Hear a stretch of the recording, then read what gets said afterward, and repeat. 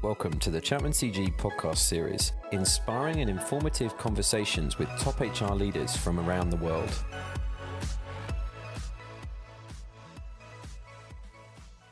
I'm Vargan Yeke, Senior Director at ChapmanCG with ASEAN responsibility. One of the biggest challenges for learning and development leaders has always been how to create a culture of learning to unleash the potential of the employees and create an engaging learning environment. Today, I'm delighted to be with Ivy Yap, who is the Group Head of Learning at OCBC Bank, which is the longest established Singapore bank and the second largest financial services group in Southeast Asia. It's consistently ranked among the world's top 50 safest banks. Ivy heads up the OCBC campus, the only corporate city campus in Singapore.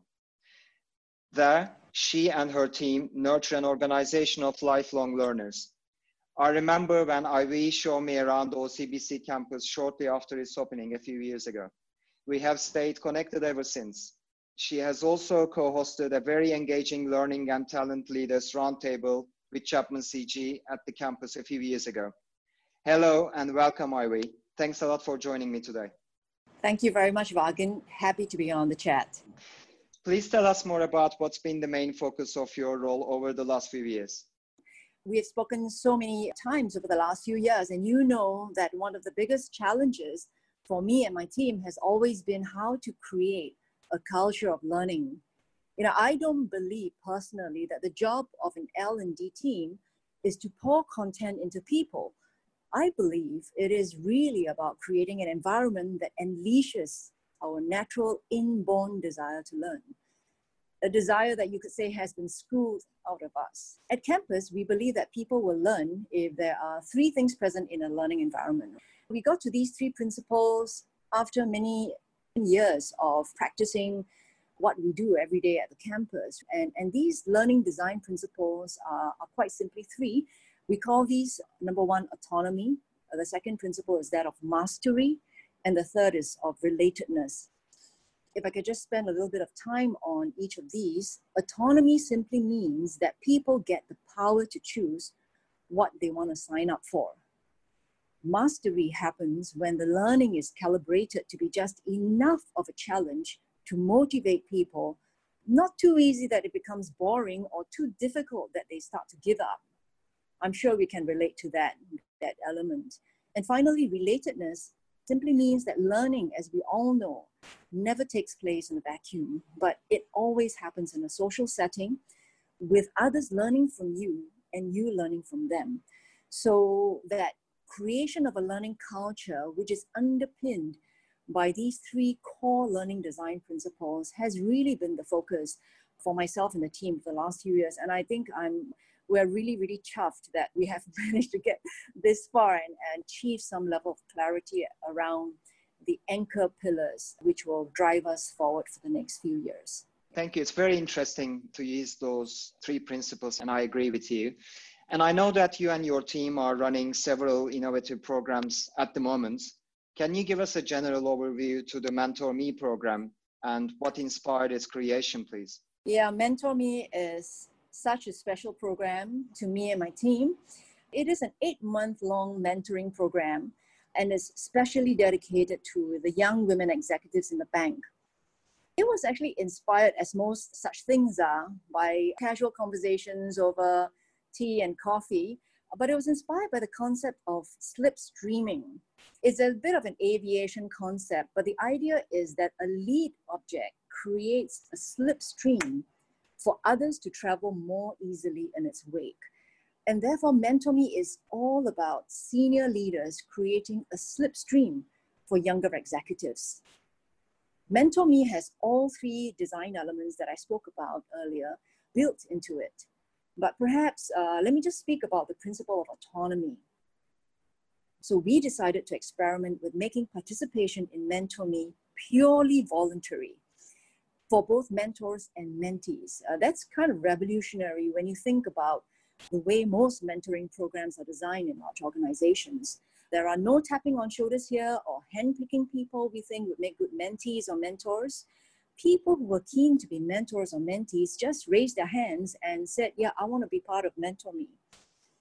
Of course, when we started this program, we were really afraid that no one would sign up. After all, it was an intensive 8-month-long program, and God knows how busy people are. But that first year alone, we had 60 mentees sign up and 21 mentors. And that was more than we could accommodate, actually. So we went on to run a very successful first run of Mentor Me. And it seemed that autonomy was a good design principle from that one experiment. Since then, we have made autonomy a design principle in many, many of our programs. And I have to tell you this, Vargan, that each time we are amazed by the positive response we get when you simply give people the power to choose. It's so unique to hear that Mentor Me was purely voluntary, Ivy. It's definitely revolutionary, and it's great to hear the success of this program. How about the business? How did the business respond to the program, and how did the individuals develop during the program and since their involvement in it? Well, I suppose they say that the proof of the pudding is in its eating. So I'm happy to say that Mentor Me is in its third edition. So we run one every year. So we're in our third year. And every year we get more mentors and mentees. And that's pretty amazing when you think of the fact that this is purely voluntary and we get very, very positive word of mouth, generating greater interest year on year. And the special thing is many mentors actually return for subsequent runs. And many of our mentees tell very heartwarming stories of how, their mentors have impacted their lives and challenged them to grow in ways they would not have done themselves. And likewise, the mentors themselves speak about how this program, curiously enough, allows them to feel a bigger life purpose and to give back to others. And, because the relationship is between the pairs, the mentees themselves also become reverse mentors to the senior leaders.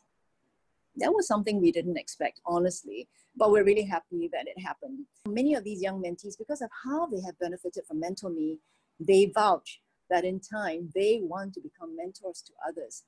So this is really one of the reasons why we're so attached and proud of this program, because it's really beautiful when leaders build more leaders. And each year, we see that the network just keeps growing. And over time, we hope that this will slowly create a culture of mentoring that is sustainable within the OCBC Bank. Incidentally, one of the professors, Professor Paul Lim from the Singapore Management University, came to hear about Mentor Me. I'm not really sure how he heard about it. And he approached my team lead for this project and wanted to know about this. And the more he learned about it and the more mentors and mentees he spoke to, the more he was intrigued by it. And finally, he suggested that he write this up as a case study in a book that has just been published, and the book is called Mentoring Millennials in an Asian Context. And the reason why he wanted so much to feature us as a case study is because mentoring has been a subject he's been passionate about for many years. And to him, Mentor Me as a program utilized many of the principles that he felt spoke and demonstrated good mentoring principles.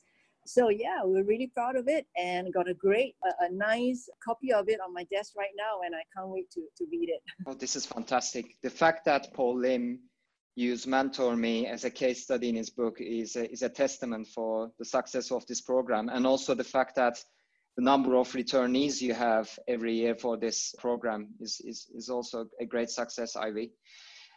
So what's the next step? How will you evolve to keep it relevant and interesting? Well, it's early days. I know it's been 3 years, but in the overall scheme of things, 3 years is probably not enough to say it's a long established program.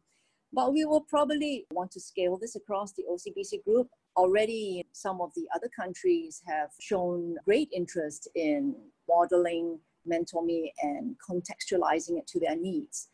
So certainly scaling it across the group with local contextualization would be our plan. But at the end of the day, role modeling and mentoring is such an important way to learn. So if we are able to permeate this culture and slowly build a strong network of trusted relationships, not just within Singapore, but across countries and across cultures, I think that's going to be wonderful. Fundamentally, I think as the world becomes more diverse and you can see so many signs of this awakening of the need to be diverse across the globe, I think Mentor Me is just one very small initiative that will in time allow us to remain diverse and remain strong and resilient as a team. Yes, I totally agree with you, Ivy. It's such a relevant subject and a great program, especially during these times. And also the way we work and interact with each other have significantly changed recently due to COVID-19 pandemic, unfortunately. So I have a final question to have your thoughts on the future for learning and development. Well, Vargan, COVID-19, I think no one will ever forget 2020. COVID-19 has certainly brought virtual learning to the forefront. And well, we are all very happy about the speed of acceptance to virtual learning. So you could say that that's one good thing to come up from COVID-19, if nothing else. So, but when it comes to virtual learning, our next step is to engage the global L&D teams in creating a more expansive virtual learning community. Imagine if we can connect Singapore with China and Indonesia with the United States. That would mean we not only create a global learning audience and a global learning culture, but we would be able to tap on a global pool of subject matter experts. With this, we get scale, reach, a diversity of content, experts, and learners. And I think this will be a truly exciting next phase for us. But we also believe that whatever happens in the virtual space, there will always be a place for learning that is sited in a physical location. As you mentioned in the introduction, Vargan, we do have a very beautiful 10-story campus in the middle of the city. And work is currently ongoing to reimagine learning in this space. Nothing can really quite replace the immediacy of play, interacting with the physical world, and the sheer joy. And some would say the sheer frustration of human contact. So we are right now, and this is also very exciting for us, we are right now experimenting with space concepts like porosity and serendipity, and how we can engineer the campus space for people to kind of like bump into each other in ways that enrich their own personal learning experiences, and not only theirs, but that of others. So we're really looking forward to how the virtual learning world will intertwine and complement the learning that we foresee will be reimagined in the physical space. I also agree, Ivy, that it would be very exciting to build an expansive virtual community. And I think there's definitely a space for virtual and physical learning environments. Ivy, thank you very much for taking the time to share your insights with us. It was really interesting to hear how you apply autonomy, mastery, and relatedness to all your learning and development programs, including the highly successful Mentor Me at OCBC. I also look forward to seeing the reimagined campus very soon. Well, thank you very much, Vargan, for having me on. It was always lovely to chat with you, and on a subject matter like this, very close to my heart, I could go on forever. So yeah, I look forward to catching up with you again when all this blows over. For more excellent conversations from ChapmanCG, subscribe to our podcast series or check us out at ChapmanCG.com.